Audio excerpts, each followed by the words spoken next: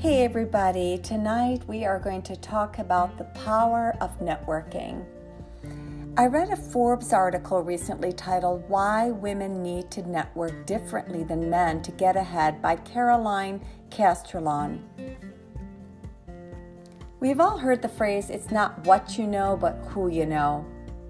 The author in the article emphasized that networking isn't taught to us in school. In fact, many people hate networking events and avoid them altogether. The article also mentions that men tend to use networking at an early age.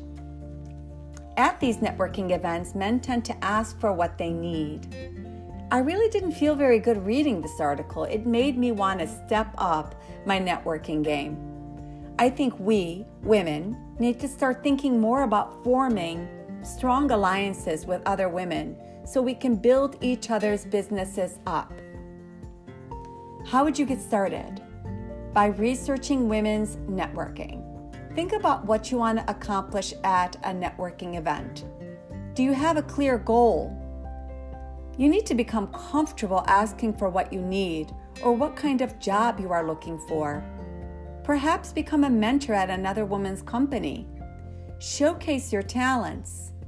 See if your dreams align with these other women. Make networking at least once a month a priority.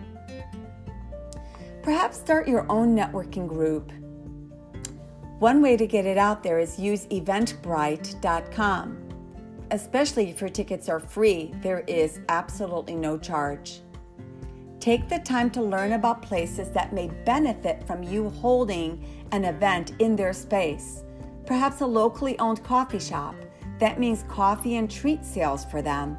Or maybe a church will let you use their hall. Remember, be ready to shine for these networking events. And please note, it's worth investing in good business cards, but make sure your website, if you have one, is up and running with your best brand. One thing that I love is dressing for success. Everybody should invest in good professional business attire. If you aren't going in feeling good, others can sense it. I think a good outfit, good lipstick even for us women, good heels, it just makes us more confident. If I'm not feeling sharp, I'm certainly not going to attend a networking event. If success is what you're after in this new year and you're already networking, well, it's time to build a new, bigger than ever, stronger network. If you're just starting out, make it your number one priority to add networking to your 2020 calendar. I promise that new alliances will make all the difference.